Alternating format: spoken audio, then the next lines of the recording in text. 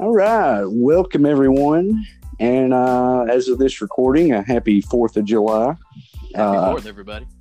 So there is a good possibility that there will be fireworks in the background because in my neighborhood, there's already been some people shooting off some firecrackers. So a lot of explosive stuff and a lot of explosive stuff going on in the world of wrestling. And per the name of the show, I think a lot of it's been pretty positive. Would you agree, Josh? Yeah, it's been a very positive week. A lot of good things happening.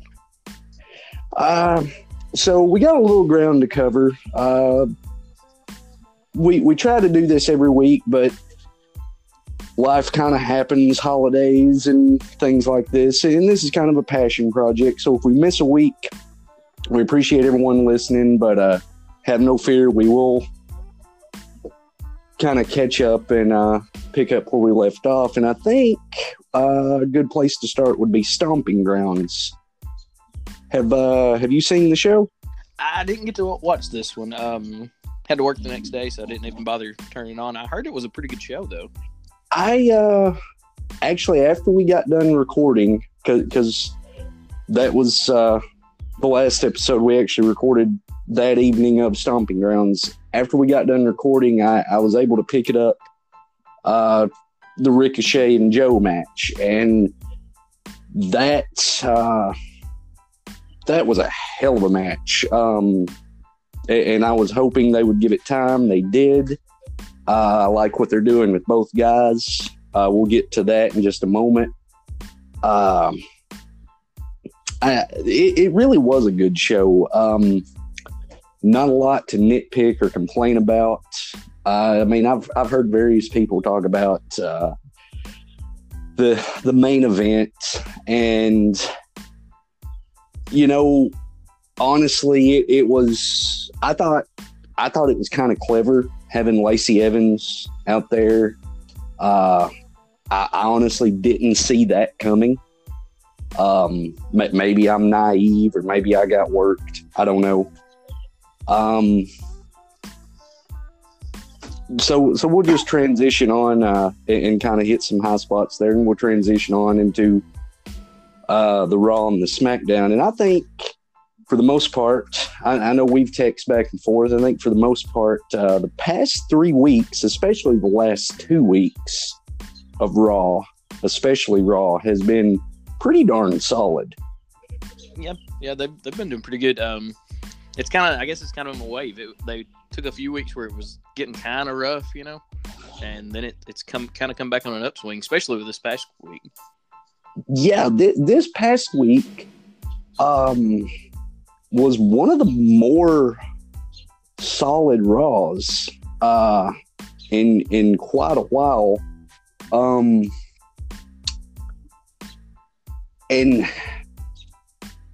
I guess I know you've taken some notes for the past couple weeks. What has stood out to you in your notes that have made these past couple weeks of Raws just unusually solid? Well, I hate to jump straight into it, but I mean, you can't overlook the opening of this week's show. Yeah, the stage, the whole stage gimmick, and all that. It took everybody by surprise and definitely got everybody's attention. I think that was probably the meaning of them doing it. It was kind of, the show starts off and it's just something that's, just immediately smacks you right in the face, gets you to pay attention to what's going on. Yep. Different than what had been going on. I think Corey Graves' expression kind of summed it up for everybody. I'm not going to repeat it here.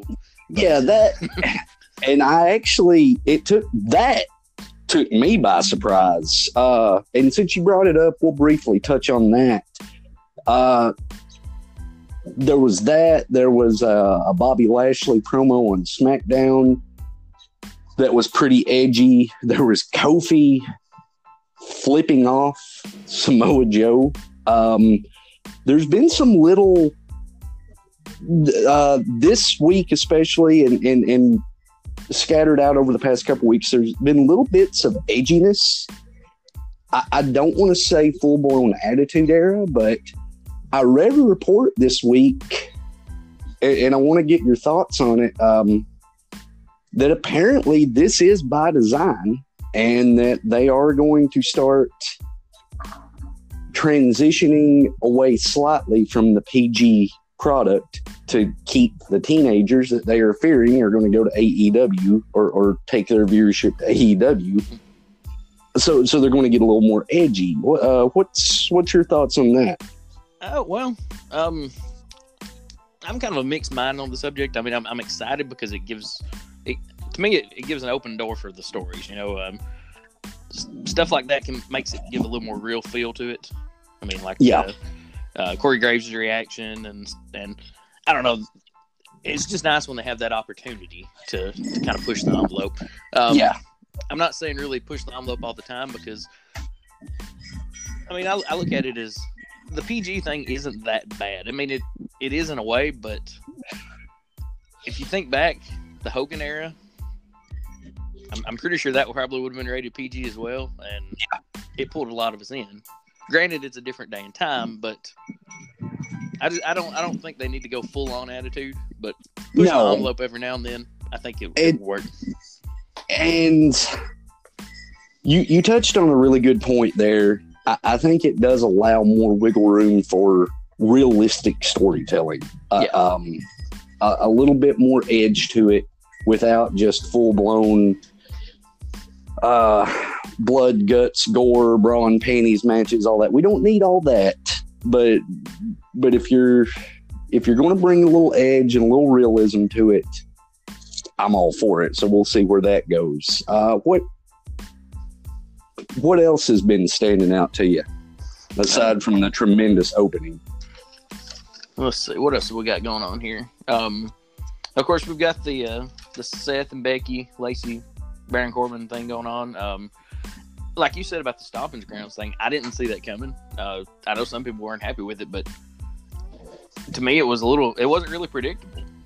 No. Of course, Seth couldn't have attacked her with the chair like he did everybody else, so it kind of makes sense Corbin would go that route. Yep. And it linked Becky in beautifully. And people want it, and like I said, you know, people, or like you said, rather, people have complained about it, weren't happy with it. Well, these are your top people right now on both the men's and women's sides. And I've been a slight supporter of Corbin since we started this podcast. I don't think he deserves all the hate he gets. So, you know, I perhaps some of it's justified, but the guy's not terrible. So, anyhow, I thought it was kind of cool that to be two feuds going into Stomping Grounds, that I was kind of like, you know, okay, it's about time to blow these off. You know, we need to see something different. But then going out of Stomping Grounds, I'm actually excited to see the mixed tag. So, you know, yeah, they did a good job of breathing new life into both stories, in my opinion.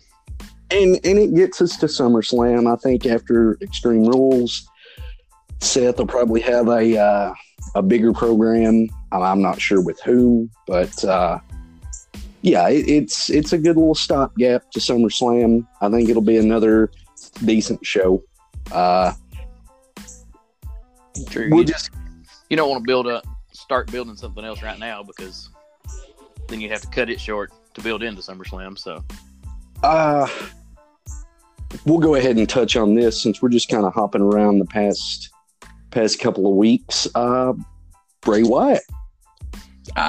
You know, he's not debuted yet, but his puppets have.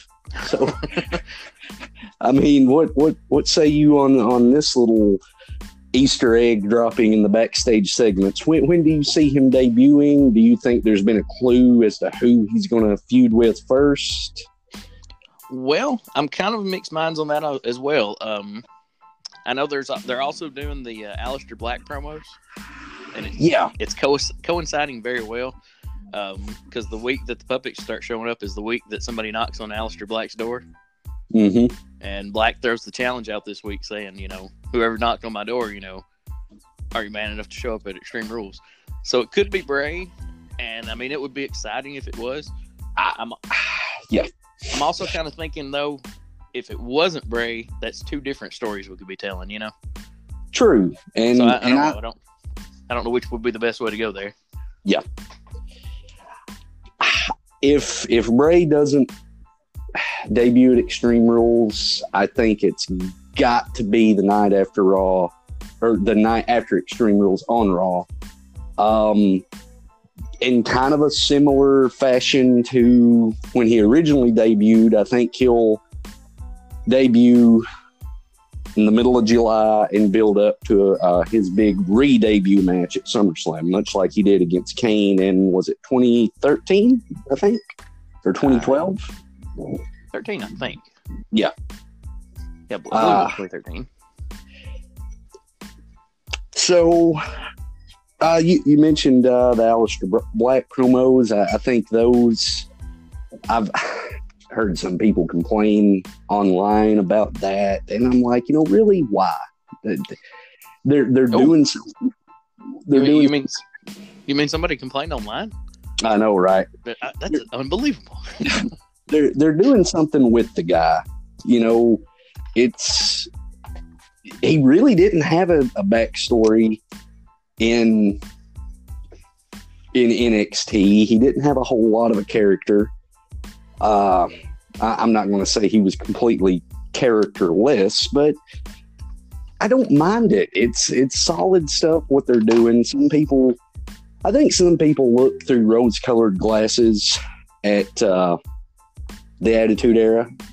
I was watching, and we'll get to this shortly when we cover or more about Bret Hart's heel turn. I've been watching some of the March 97 Raws. There was some awesome stuff on these. There was also some, for lack of a better way of putting it, there was some crap. So, yeah. So I think we looked back through rose-colored glasses a lot of times and just complain to complain. But yet again, I'll get off my soapbox. I feel like I'm ranting and raving this week. I'm fired up. So, oh no, I fully agree. It's sometimes it's just people got to fuss about something, even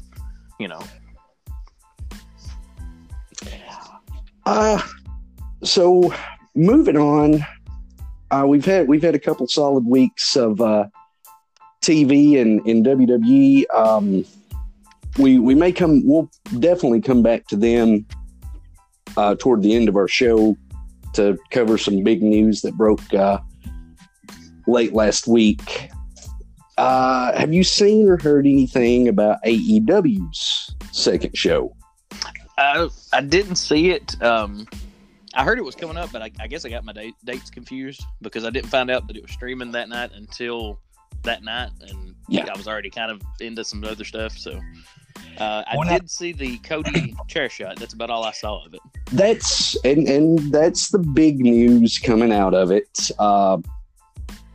It wasn't a bad show. I don't think it was as good as Double or Nothing, but the vibe I get is Double or Nothing is going to be one of their tentpole events, a la Royal Rumble, WrestleMania, SummerSlam, Survivor Series, one of their big four. I think from what I've read, that's going to be their model. And they're going to have a lot of these little mini shows throughout the year. So you brought it up. What was your thoughts on the Cody chair shot? Well, I saw the actual shot. I didn't see anything building up to it. I just the shot and kind of the graphic aftermath, like a still frame picture of his injury. Mm-hmm. I don't know if there was a mistake in the shot itself. Some people said that he hit him with the wrong area of the chair or whatever. I'm not a fan of, straight on chair shots, I know they look vicious because they are vicious, but I hate not getting the hands up, no protection. It's just not worth it, in my opinion. I don't disagree. I watched it live. Actually, me and our good buddy Michael Tuck. Yes, he's actually taken somewhat of an interest in AEW. He's kind of a lapsed fan, and he and I both kind of sat up. We were watching the match, and when that happened, we both sat up and was like, we had the Corey Graves reaction. So it grabbed our attention. And And I'm going to be in the minority here. I think in one night, Cody Rhodes put over two guys. I did not know who Darby Allin was beforehand. I do now because he done a time limit draw with Cody. And I marked out for a time limit draw. Like that was refreshing. So he put over Darby Allin, and then with one chair shot, Ty Dillinger, now known as Shawn Spears, has more buzz about him than he ever did in WWE.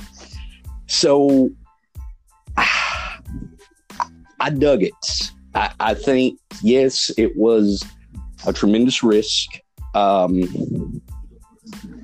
But to me, I'm trying to find the right phrasing here. If you're going to tell stories, and it's obvious that Omega is going to be the centerpiece, the Young Bucks are going to be the work rate guys, along with Omega. But I think where Cody's going to fit in this company is telling stories, a la his dad. I think building to the Chicago show, which is where I see this culminating, something like that was necessary. And I, yet again, going back to the online complaints, I've seen a lot of people bashing it and this, that, and the other. But then you have people complaining, kind of harkening back to what we said just a few minutes ago about the PG era. You can't have it both ways. True. We had unprotected chair shots and things like that back in the Attitude Era and ECW, and now that we know a little bit more about concussions and CTE, it does make you a little bit more, squeamish and kind of turns your stomach. I think if it's done, and apparently the chair was gimmicked, but and it kind of softened the blow, but it was still kind of a botch because the backing of the chair caught Cody. Either way, I think if it's done very sparingly and as safe as it can be, I don't want to see this again this year, but I think it's going to tell a tremendous story. And if it's done very sparingly, I think it does have a really jarring reaction to the audience and helps tell a story. So, true. Overall, though, Fyter Fest, I thought it was a decent show.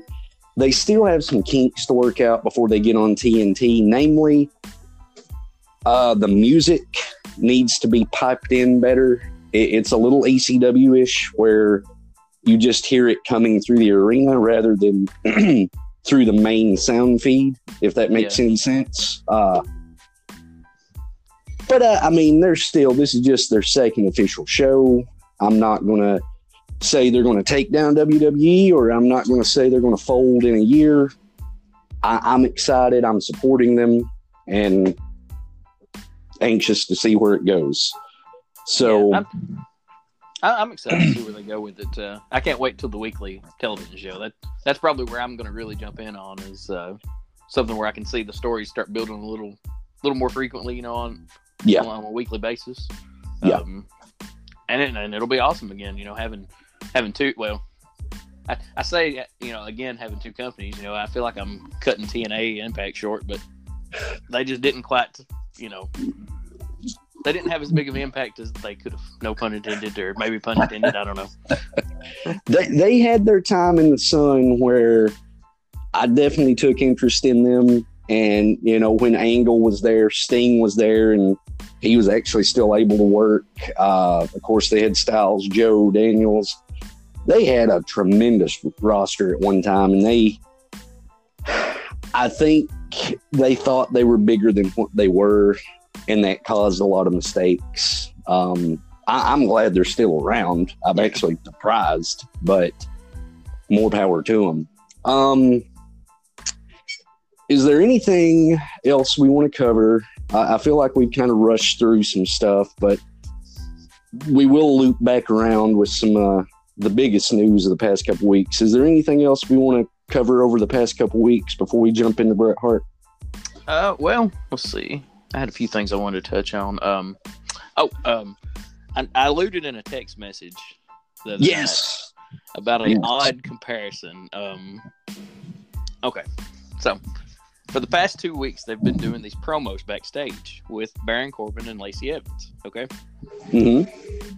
and I'm really digging these promos. And okay, they'll start off the promo. One of them will say their piece. You know, they're hanging out backstage. One of them will say their piece with whichever Seth or Becky, depending on who it is, who they're feuding with. And when they get done, the other one kind of chimes in. And I think it started the first week, but definitely this week. And this is such an odd comparison, but I'm getting this vibe from these promos. And I don't know if it's from the original series or from the movie, but when Batman villains, when two Batman villains come together and they share their plans. Yeah, that is the exact vibe I got from both these promos. It was like Catwoman and the Joker coming together. And as odd and cheesy as that sounds, I loved both promos because of that. Yeah, I could certainly see that now. That is an odd comparison, but I could totally see that. It's like these two villains that have nothing to do with each other, but they've come together to take out the Batman, or the man, I guess, and her man. Oh, yes. That. So be on the lookout this coming week when they do this promo backstage, which I'm sure they will. And you're going to be thinking Batman. I know you are. Yes. That. Oh, yeah. That's a solid comparison. Oh goodness. And speaking of Corbin too, did you catch the Lacey and Natalya match from Raw this week? I did. Did you get the heat Corbin got when he tripped Natty? Yes. Wow. Yes. That crowd was all over him. And that's what I'm saying, man. Like, I feel like Corbin. Yeah, I don't like his ring attire. Okay, his entrance music, that's a banger of an entrance song. I love his entrance music. The guy's not bad, and I feel like people just want to hate him. I don't want to sound like Baron Corbin's my favorite wrestler, but it's just like the same thing with Roman Reigns. People hate him just to hate him, and I'm like, why? Why? What's wrong with him? But anyhow, yeah, that was super heat, and not many people can generate that. So true. Real quick, this just popped in my head. That's current wrestling over the past couple of weeks. There's been, and even I don't know all of this. I've not actually read the tweets, but we've got Seth Rollins and Will Ospreay. Sorry for any mispronunciation. Kenny Omega have all been tweeting back and forth about who has the best wrestling company. Have you heard about any of this? I actually have seen a few of these. Seth had threw something out there about like the best night after night company or something like that. And Ospreay back, and they went into a little war. I think since then they both kind of apologized. They have. Said they took it a little too far, didn't mean it, But think about I guess the fire of competition's got into them, and But I'm a pro WWE guy. Yeah. I love everybody else. I love wrestling. That's the main thing. But I tend to side with WWE, and that's just I've been a fan of them forever. And I gotta, even if Seth may have stepped on some toes, I gotta applaud him for sticking up for him and his company. They get a lot of crap. I get the vibe from Seth that he wants to be the next John Cena. He wants to be in the vein that he wants to be the guy. He, even with or without the title, he wants to be the workhorse. He wants the pressure of being the guy that's going to carry the show. That's the vibe I get from him. Even back in the fall when he had the Intercontinental title and he was consistently putting on, the best matches on the show. I mean, that's just what I get from him. So it doesn't strike me as odd that he kind of stepped up and said something. So, I mean, kudos to him, True. And one more thing, these two quick things kind of popped in my head. Speaking of workhorses, I said earlier that we would touch on Samoa Joe and Ricochet. Dug that match at Stomping Grounds. First off, I alluded to it just a little bit ago with Kofi flipping off Samoa Joe. I'm actually digging this little feud so far. Kofi and Samoa Joe feuding over the WWE title. Yes. I think it's going to be a good match. And yeah, that's right where Joe needs to be. And then Ricochet and AJ Styles are just randomly thrown together, it seems, and it's turning into a banger of a feud. So, what say you on these two guys? I mean, certainly a bump up in the card for both guys, and both guys come out of that Stomping Ground match for the better, right? Oh yeah, it turned out great. I mean, we're getting the AJ Styles and Ricochet just delivering it week after week. Mm-hmm. And of course, I assume after what happened this past week, that's going to continue on. Yeah, we've got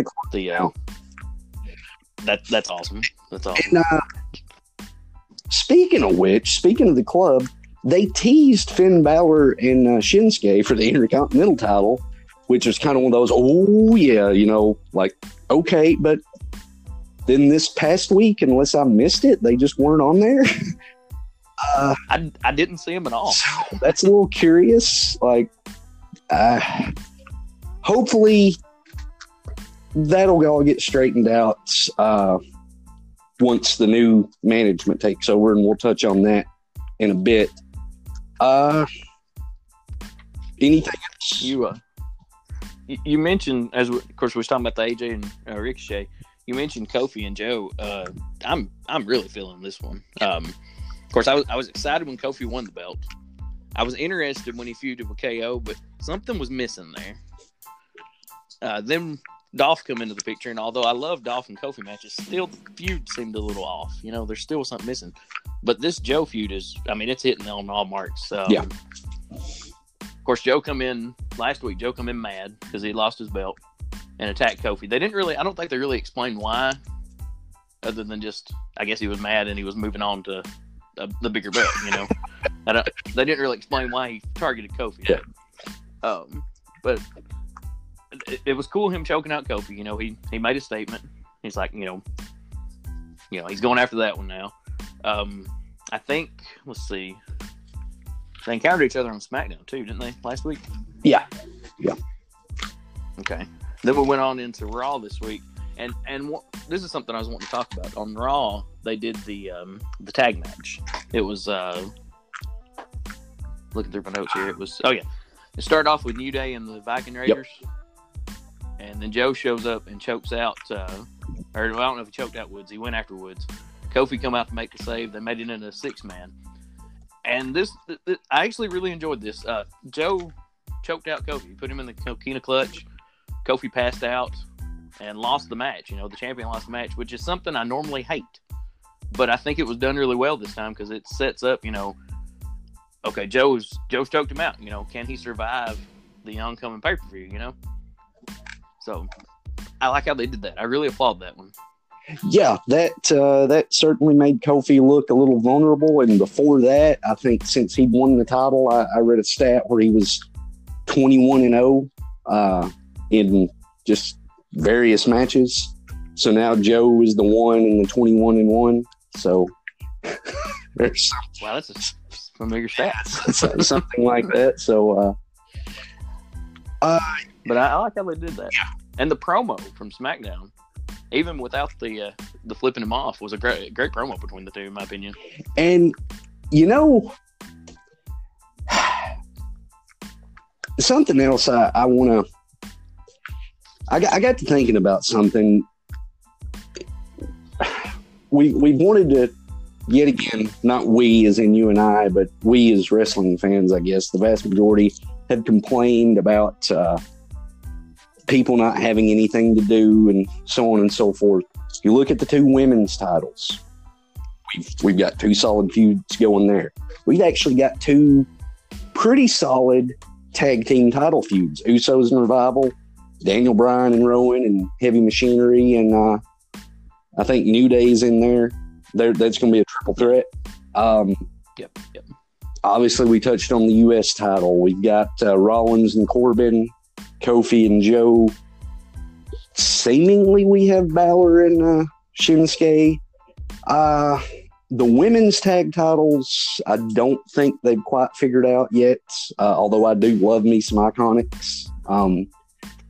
But the point I'm getting to is we've got a whole bunch of titles, but I think for the most part, they're finally starting to figure out how to utilize them. We've got stories for a whole lot of people, and I think that's being overlooked here. It seems like even Nikki Cross, she's kind of inserted in there in the Alexa and Bailey feud. Heavy Machinery's finding their niche. There's a lot of people that are starting to click. I think we get a little impatient sometimes and just don't want to let things build. True. So I guess if there's nothing else, like I said, we'll loop back around. We can dive into some Bret Hart stuff. And I'll let you kick this off since this was your brainchild to kind of look back at essentially the month of March, 97, when Bret culminated this heel turn that had been sprinkling a little bit here and there since all the way back at Survivor Series 96. And, maybe the fans were kind of waning on him a little, and this finally culminated. So I'll let you kind of kick off some of your notes. You give 3 Monday Night Raws and actually turned it into 4. But I'll let you kind of kick off some of the stuff, and I'll chime in. Okay. Well, we start off. It's March 17th, 1997. Monday Night Raw is the setting. We've got Bret and Sid in a steel cage match for the title on the line. This is the Monday before Mania, so it's kind of cool they're doing that because Mania's already set up. But if Sid wins, him and Taker get the title match. Bret wins, him and Austin get the title match. Makes tensions a little high between everybody. Which actually feeds into the cage match itself. Austin, in a weird twist, is rooting for Bret to win because he wants the title. Which was smart. Like watching that match, I'm like, this is completely logical. True. Even though it was odd seeing him and Bret kind of working together against Sid. And then, of course, Taker comes down. He wants Sid to keep the belt. So, the match itself was interesting because of both guys trying to help the other ones win. But the match itself isn't really the story here. The story comes after the match. Of course, Bret loses the cage match. Taker slams the door shut, knocking Bret back. Sid wins the match, keeps the belt, and sets up Mania. I believe they go to commercial break here and come back, and we're left with Bret and Vince in the ring. Vince asking Bret that about him being extremely frustrated about the situation, and then Bret unloads on him. We get a side of Bret that I don't think we've seen before. No, it was some pretty coarse language. Still some pretty coarse language for 22 years later. I think on Pritchard's podcast, I'm thinking, if I remember correctly, he talked about it on there, and he said they got clearance from USA. Even though the comments came off like a shoot, they did get clearance from USA, or something to that effect. So, yeah, it came off like a lot of the stuff that Bret did. It came off as legit, came off as real. Still to this day, I mean, I remembered it vividly, but I mean, it just, even watching it back, I was just, wow. I don't know. It came off as legit. Definitely. I remember it happening the originally, and I mean, I was shocked then. Just again, this was a side of Bret we hadn't seen, and of course back then, definitely I thought somewhat it's a shoot, maybe a work shoot or something, because I mean, Bret had that like he'd almost quit earlier in the year, which I'm sure that was work, but I don't know. They about got me on this one. I don't know.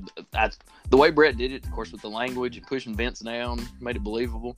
Something I really noticed about this is the volume in Bret's voice. Bret wasn't really a yelling type guy. You had wrestlers. I mean, back then, wrestlers yelled when they cut promos. Bret didn't do that, but in this one, he was. So that added to the realism for me. It was, something's going on here. And I guess this could be another one of those moments where maybe this is one of the first moments of the Attitude Era. I could certainly see that. On the network, I think it has 97 labeled as the Attitude Era. Because if you'll notice, I'm not sure how you watch your network, but I'd use the app on my phone and then I Chromecast it to the TV.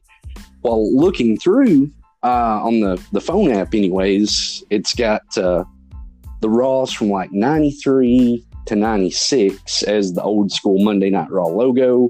Then from like 97 to I think about 2000, Raw Attitude Era. And then it's got the respective logos as they've changed over time, coordinating with their years. So something while I was doing the research and watching this stuff back, I was like, oh, I've never noticed that. It's kind of cool. Yeah, I didn't see that. I don't think I'm usually on either the PS4 or the Roku, and I've not noticed that on either of those. But I could have just overlooked that. That is pretty cool. I always count 97 as part of Attitude anyway. Yeah. It's the building of the Attitude. And a few little things I noticed on the March 17th show. Shawn comes back, cuts an interesting promo, kind of makes his appearance. I think this was the first time he came back since he lost his smile. I believe so. And he came out at the top of the ramp during the whole melee that you just spoke of with Bret cutting that promo, and then it descended into a brawl. So Shawn has inserted himself back in the scene, and as we all know, later on in the year, that plays a tremendous role with him and Bret Hart. So it's tremendous storytelling, because from about this time through August, September, we've got Bret, Taker, Shawn, even Austin, all intertwined in various matches and angles. So really, really cool stuff there with how they slowly start to tell that story. Now, the next week, March 24th, let's touch on what happened there. Okay. Now, of course, we leave the 17th and go into Mania, and we reviewed it last episode. Yeah. The great Bret Austin Mania match. That's the real heel turn. But this is I don't know. This kind of helps the story along for those who hadn't seen them. We go into March 24th. The Bret, I guess, the anti-America promo. Tremendous. I forgot how good how good this promo was. Oh, I loved it. Loved it. Bret doing some great storytelling of pretty much the past year. Yep. Talking about his return. Well, I think he went back and touched on Mania when Shawn and him had the Iron Man match, and then went on and told about his return and everything. And here's the thing. Two things that stood out to me about this promo. A lot of people point back to the I don't remember the exact date, but it was during 97. If I was going to give the United States an enema, I'd do it right here in Pittsburgh. I think it was that promo by Bret. Oh, yeah. It was after the Hart Foundation was fully formed. A lot of people point to that promo, but this one was pretty darn good, and I think goes a little overlooked. And he wasn't wrong, is the thing. It's always good when a heel speaks the truth because it makes you hate him even more. And Bret wasn't wrong. So that's True. like, I hate you. You're kind of right, but I still hate you. So, and your best villains are the ones that, think they're justified. That think they're doing the right thing, and it just makes it even better. Like you said, because they think they're justified, but they're kind of going against you, so it makes you hate them even more. So, and strong heels help create strong heroes. So, yep, precisely. Which I think is what Bret did with Austin. Oh, most definitely. So, continue on with the promo there and what happened afterwards. So, well, I thought it was cool because he was attempting this. He's going to be heel in the U.S. and a face everywhere else. I'm sure at some point something similar might have been done before, but this is the first for me. Oh, certainly. So that was cool. That was cutting edge at the time, and honestly, it's not really been done in that aspect of being a face on U.S. soil and a heel. Oh no, I'm sorry, I got that backwards. Heel on U.S. soil and face everywhere else. I don't know if it's been done since, but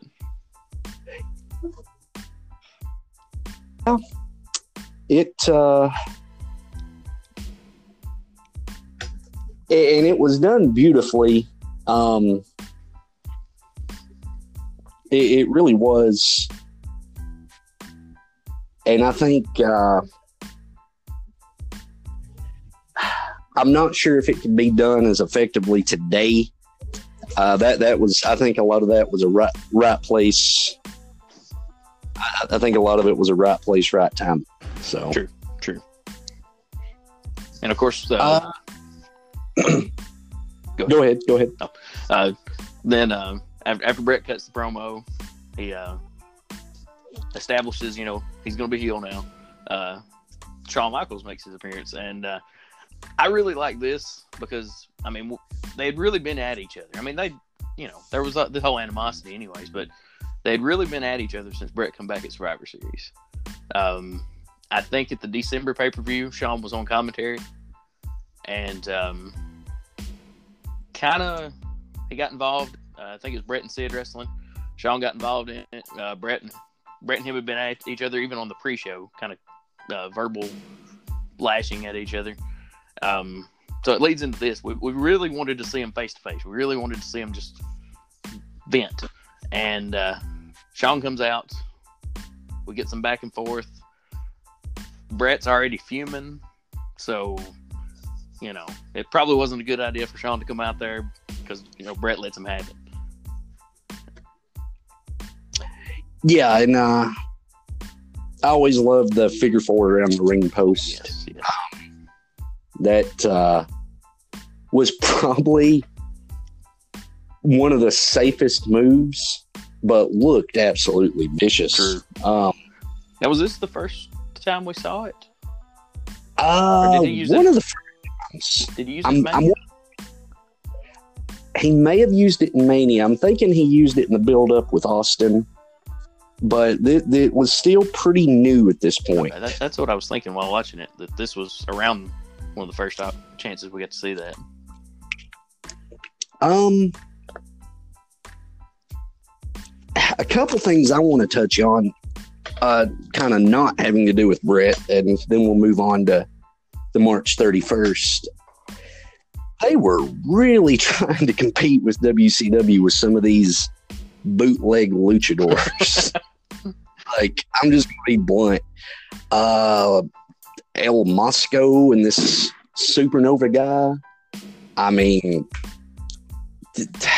I'm not saying these guys were bad wrestlers. I'm not. They were good. I mean, but that's what one thing that stood out to me is like they were really, and I think they had some sort of deal with AAA, the Mexican wrestling promotion at the time, but I don't know. It seemed like a desperation grab to compete with WCW at the time because, as we all know, Mysterio, Psychosis, La Parca, they had luchadors that were tearing it up. So, yeah, I think you're right on the AAA thing. I think they actually had some AAA guys in the Rumble that year, and then I believe I might be wrong on this, but was it WWE Super Astros or something like that? Was the show for the Mexican audience? I think so. Something along those lines. Something like that, yeah. So the next week on the March 31st edition, we see essentially the reformation or the start of the reformation of the Hart Foundation. And I'll let you kind of take over here with the Davey Boy and Owen match and how Brett brings the family together. All right. Now, this has been building for a little while too. I don't remember when the tension started between Owen and Bulldog. I know at least into the February pay-per-view, maybe in the end of the Rumble, there was little signs that they were going to do something between the two of them. I remember specifically that I think it's the February pay-per-view where they had a tag match with somebody and tension was building and they kind of got into it after the match and they're in there fussing with each other and Owen's got a slammy sitting in the ring and the slammy just kind of falls over and one of the commentators says, could this be an omen of things to come between the two? So, but it leads into they had the European title match earlier in the month and went into Mania. And like I said, I think that's why they had them against Vader and Mankind, because Bulldog was kind of coming off as the face, Yeah. And they got through that. They went into actually the March 24th show. They had a match with the Headbangers because the Headbangers won the four-way tag match at Mania. And it just kind of ended in a Owen Bulldog brawl where Owen challenged Bulldog for the belt for this week. The match itself gets going. Both guys are great, so it's some pretty good action. The ref gets knocked out, and Owen goes in to bring a chair in to use on Bulldog, and that's when we see Brett show up. Which I didn't see this coming. Well, originally when I watched this, I didn't see this coming because Brett was feuding with both of them. Granted, he had just turned heel, so now he was on the same side as them. But I didn't see this coming at all. And Brett comes out, gets the chair away from Owen. And starts to make his plea, hey, we shouldn't be fighting. They've turned us against each other. We're family. We should be together. And I thought it was a pretty good promo too. I don't quite like it as much as the anti-American promo from the week before, but I do think it was a pretty good promo. Yeah. And by the way, the Davey Boy Owen match from the March 3rd episode, yowie wowie to Steel Bray's line. I forgot how darn good that match was. Oh yeah, that was a great one. And yeah, that we'll get back to Brett in just a quick second, but that was an odd episode. I've heard Pritchard talk about it. There was some logistical issues and production issues, and we had the honky tonk man on commentary just randomly. Like, I'm not sure fully why, but Yeah, the promo by Brett to reunite the Hart Foundation essentially was I'm like you, it wasn't quite as good as the full heel turn promo from the week prior, but yet again, he wasn't wrong. He was being a family man. He was, he was right that we need to come together, and it was really well done. I've not got around to it yet, but I'm planning on watching the Canadian Stampede match from later on in '97 because I think, watching these Raws, it's interesting how the Legion of Doom kind of get intertwined. Obviously, Austin was intertwined. Who was on that team? It was Legion of Doom, Austin, Ahmed Johnson, and Goldust. Is that correct? I think instead of Ahmed, I think it was Shamrock. Shamrock. Okay. Yes. Yep. Okay. Well, he already had tension with Brett, so it's interesting how everything builds up to that pay-per-view, and everyone had a reason to be ticked off at Brett or the Hart Foundation. And oh wow, was that I've not went back and rewatched it, but I do remember the crowd was just unbelievably hot, and like you said, it had never really been done where he was a Canadian hero and just he was Hulk Hogan in Canada, and such a heel essentially in the US, and it was just so beautifully done. Hulk Hogan in Canada and Hollywood Hogan in the US. There you go. There you go. And it was really beautifully done. It was. So any closing thoughts on Brett's heel turn here and maybe the '97 run overall? Well, the promo here where he brings the family back together, there's two things that really make this promo to me. One is Brett's face. When they hug? Yes. Did you see Brett's face? Just pure disdain for the crowd. Oh yeah, and that was one of those. It's just a little touch, but I think it helps set the mood. He's like, I've got them back with me. I don't know. It just that little touch to it, and we spoke last week about Brett would do little stuff like the ring bell and stuff like that. Yep. That he would throw in there that it just told the story that much better, and that was one of them. The other thing. Okay. Now I know about the time they hugged. Owen was crying. Okay. Mm-hmm. And I know, but it was kind of the squinty-eyed crying. It was probably a little put on and stuff. But a little bit earlier in the promo, either Owen really cried, or a bead of sweat fell down his face just perfectly while Brett was talking about the teacher at school and getting Owen into the wrestling business. Mm-hmm. There was a drop. It was either a tear or sweat, one, but it just happened perfectly to where it looked like he was really crying. And I'm gonna go with crying just because it makes that promo that much better. Yeah. Yeah, I think. I'm like I've said before on here. Brett is in my top 3. I had no issue at all going back and watching this stuff. Depending on my mood, some days he could be number 1. He's definitely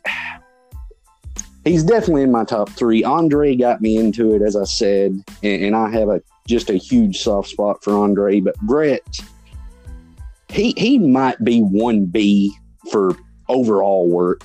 And the '97 run, man, like everything from, January all the way to Survivor Series was just beautiful. And I'm going to give a lot of that credit to Brett because, as you just said, the little look he gives the audience. There's just a lot of stuff in there throughout the run that was just pure Brett, knowing how to tell a story. Exactly. 97 was such a good year anyways, but he played such a big role of it being a good year, in my opinion.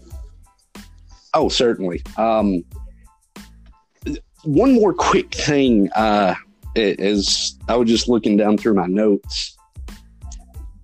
I forgot how edgy, we were talking about edgy stuff that they're going to start trying to do in 2019.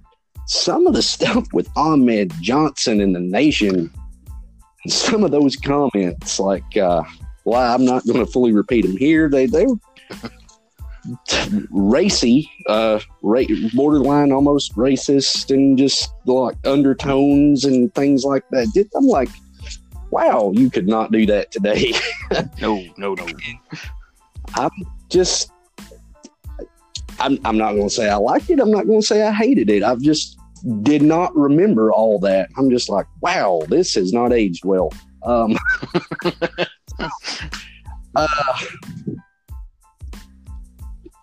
Anyhow, we said we would loop back around to the current product, and we're going to do just that. It broke, I think, a week ago, last Thursday or Friday, that Vince and Triple H have some partners now that's potentially going to try to help them save the day. Paul Heyman is essentially going to be the executive producer of Raw. Eric Bischoff is going to be the executive producer of SmackDown. A lot of people have mixed feelings about both of these guys and what it ultimately means. I know you and I have texted about it. What are your thoughts on this pretty huge deal? Definitely excited about it. Of course, here we try to look at the positive things, and I see a lot of positive coming out of this. I know a lot of the reaction I've read online is, people saying, well, they've still got to answer to Vince, and that's a big negative tone with that. And I see that as maybe a good thing and a bad thing. As long as they if they let them come up with the ideas, and Vince just is there to kind of rein them in a little bit. Yeah. Then I say it as a good thing. I mean, it is his show. So, and I was there during the ECW run, WCW run during that time period. And there was some stuff on there that's, maybe it's a good thing Vince can kind of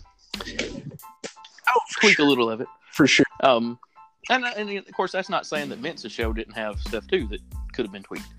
Could have been took off the agenda or whatever. But I see it as a positive. I mean, both guys are great minds for the business. I think there's been multiple times they've tried to get Heyman as like one of the top creative guys, and he kind of backed out of it. But to get him actually into it, I'm excited. I've always been a Heyman fan from his ECW days to his when he was doing the Paul Heyman SmackDown stuff.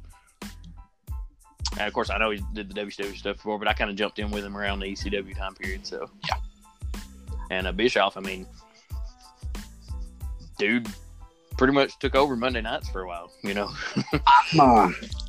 And there's where I'm going to touch on, because I'll go ahead and say it. I'm an Eric Bischoff mark. A lot of people don't like the guy, justifiably so. I mean, I'm not going to say he's perfect, but his whole thing of storytelling. Let's see if I can remember this off the top of my head. It's SARSA, story, action, something, suspense. Okay, I can't remember it, but he's got a formula.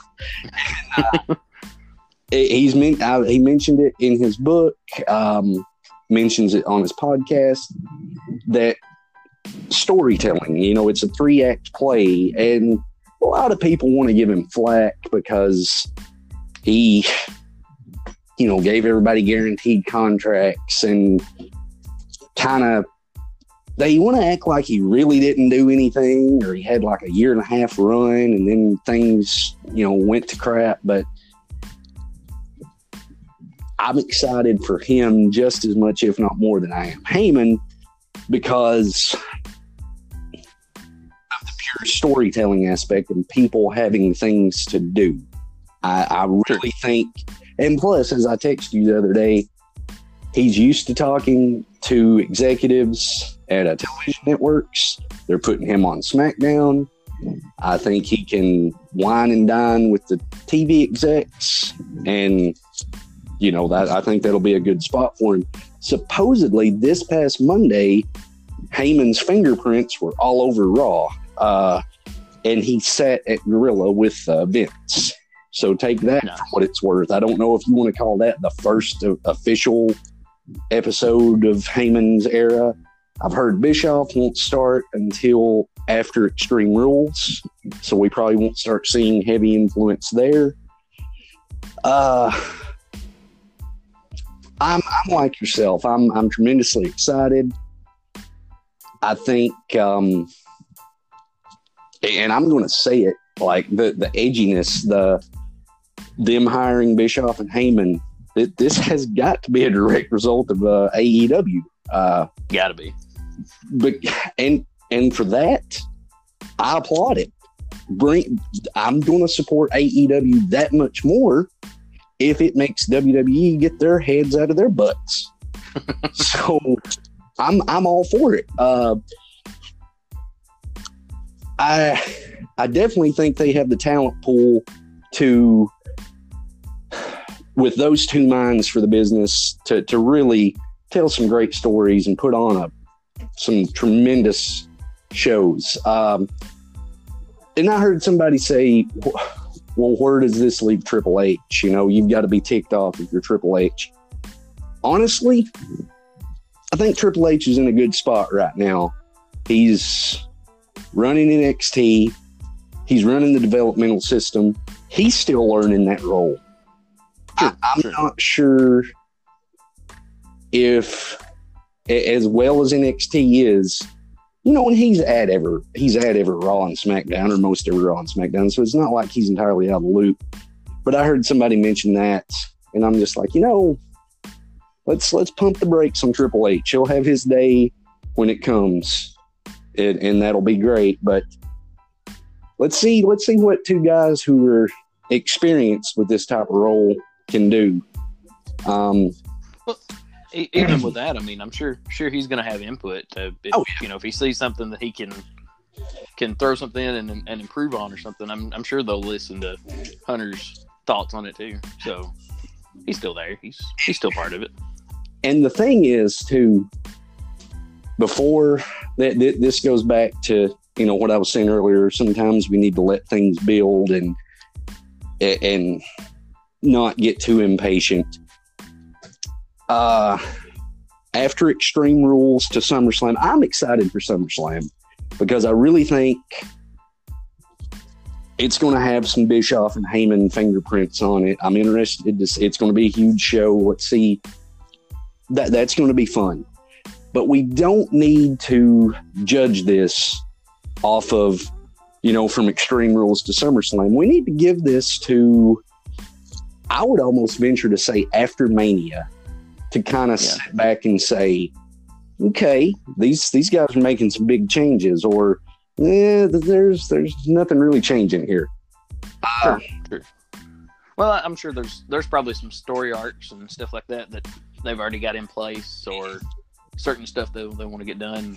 So it'll take a little while before they fully take the reins and everything. And yeah, Mania sounds like a good.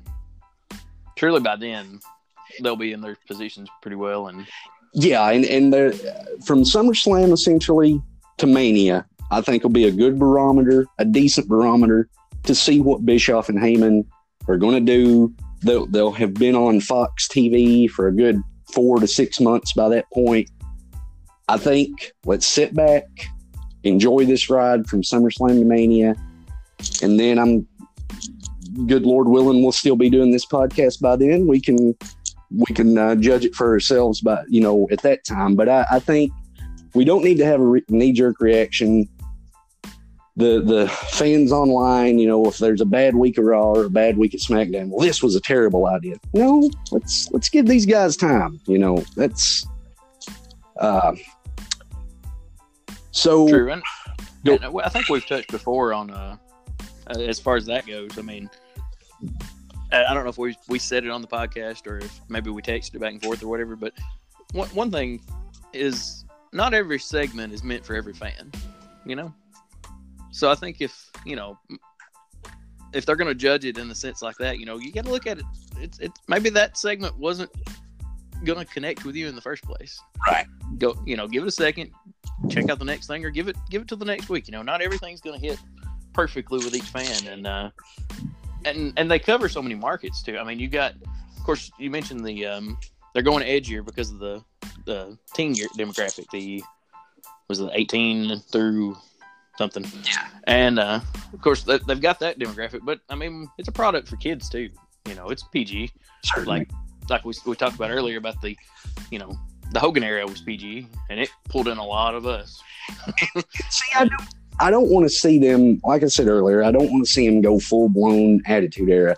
If they want to go TV, PG, I think it's DLV for language and violence, and I'm not sure what the D stands for, but, if they want to do something like that, and that would allow that, because I think they're just TV, PG, V now or something like that. Maybe not even the V.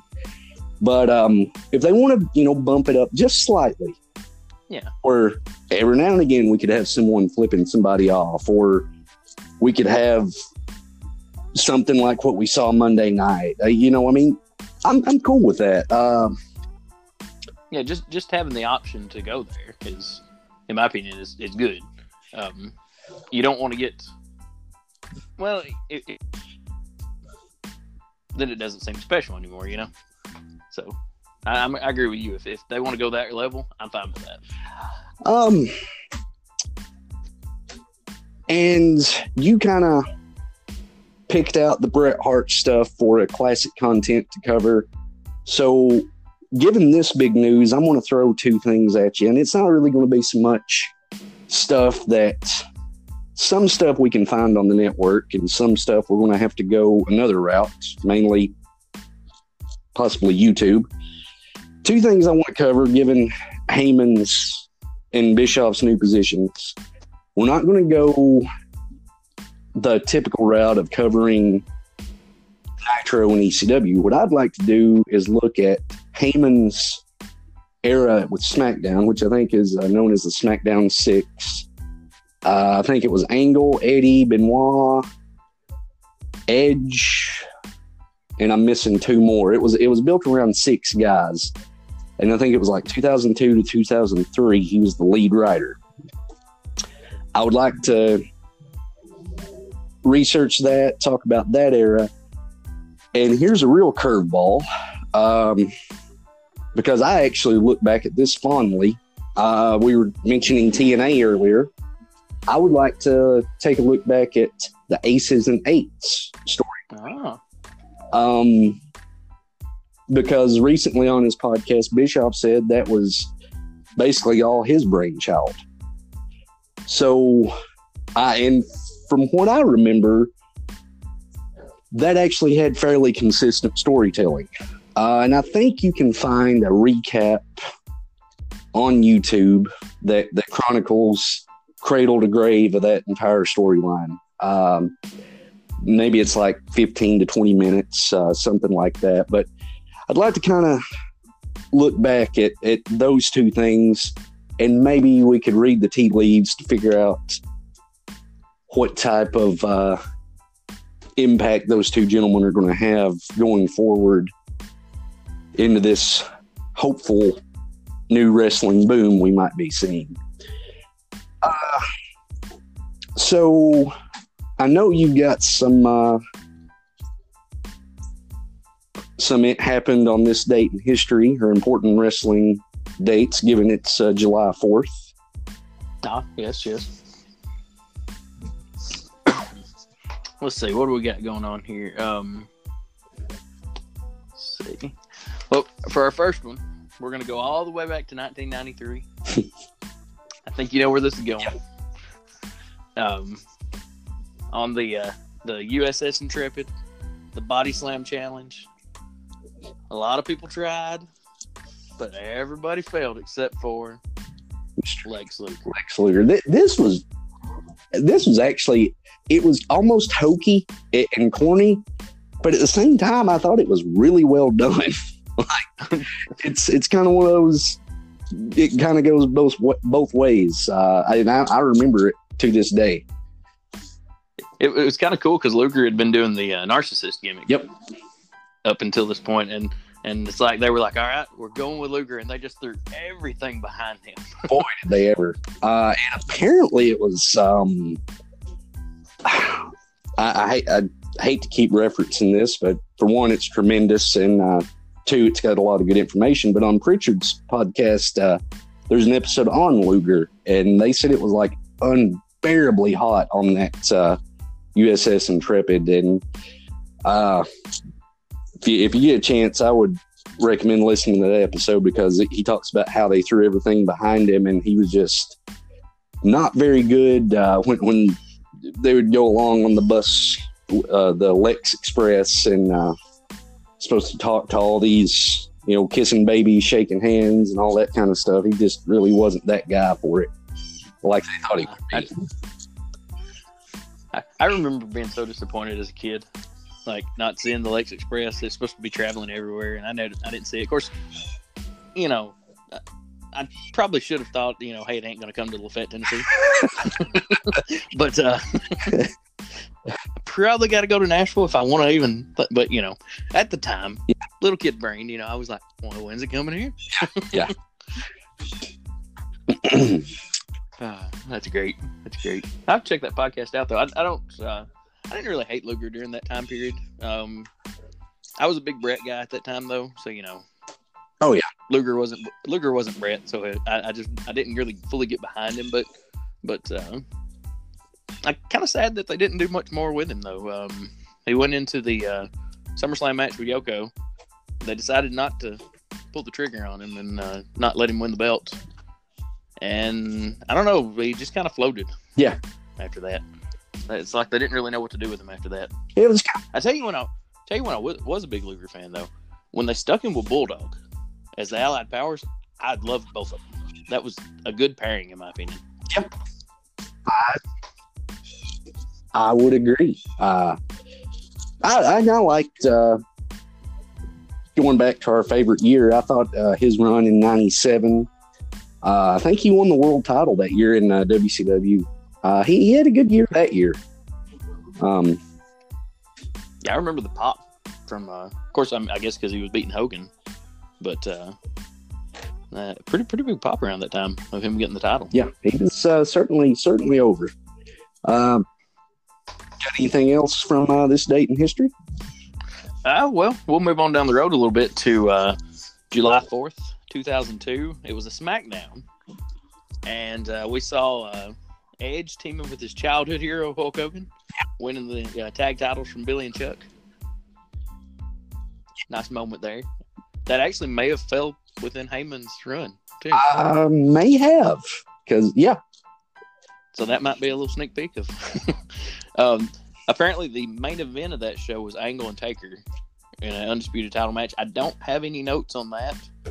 I remember the tag match, but I don't remember the main event. So I'm actually going to probably go back and watch that one. I'm sure it would be pretty good, both Angle and Taker. I did look up something on it, and at the end of it, they said that there was a kind of a messed up finish. Not messed up as in they botched it, but like it was kind of a screwy finish where what was going on? Wish I'd watched the match. It was something to where Angle had him in the ankle lock, and I don't know if the time limit expired or they did something, and apparently Taker was tapping. Huh. So I definitely want to go back and watch this. Like, it didn't count as a tap because like whatever else was going on ended up causing the match to end or whatever. Right. But like Angle had really been working on his leg or something earlier in the match, and he was making the motion where he was tapping, but of course it doesn't officially count. But I'd like to go back and look at that and, be like, wow, I don't think I ever remember Taker, tapping. So that's kind of cool. For sure. And let's see, I got one more date. We fast forward to July 4th of 2005. Two big things happened this night. We had Matt Hardy returning and attacking Edge in the backstage area and out in the arena. This was during the this was actually Matt's first appearance back after the Edge Lita Matt situation unfolded. Mm-hmm. I remember that happening, and surely it couldn't have been real, but they almost got me on that one too, because he got him backstage. He jumped the guardrail. I'm pretty sure he mumbled something about ROH as the police were taking him out. It seemed kind of, they did a good job of doing that one. And of course, they got some good matches out of that as well. And was it SummerSlam and Unforgiven, I think? Had those two on it? And they had the Raw Homecoming that year as well, because I think that October was when they went back to USA, and I think they had a pretty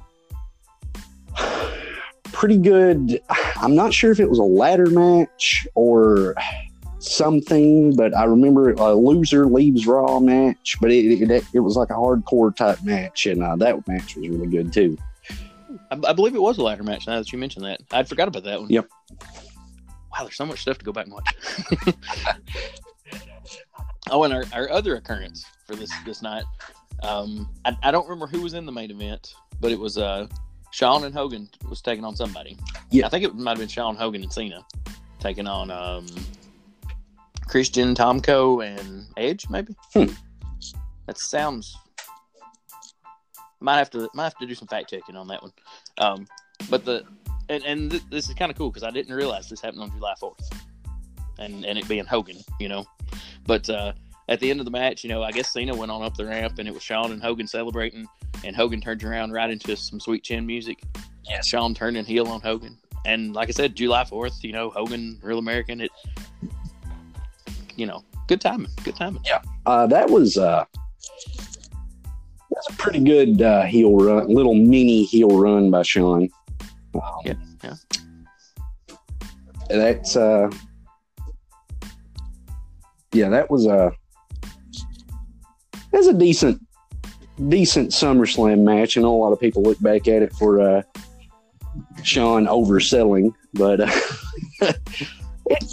I enjoyed it. It was good build, pretty good match. So, do you know the story on the overselling? Possibly, but go on. I could be wrong on this. I think it's there were supposed to be multiple matches between the two, and of course Hogan got slated to win the first one, and then pretty much before they went out and did the match, he said that this is all we're gonna do. I'm just gonna do this one. So Shawn, being a little irritated that they weren't gonna go on and tell the story, and I guess he wasn't gonna get his win back too, decided, I'm gonna oversell this match and make Hogan, and I guess kind of Shawn himself at the same time look kind of goofy. Yeah. But from what I've heard, that's the story behind it. I might be leaving something out there. I've heard similar, and I'm not sure.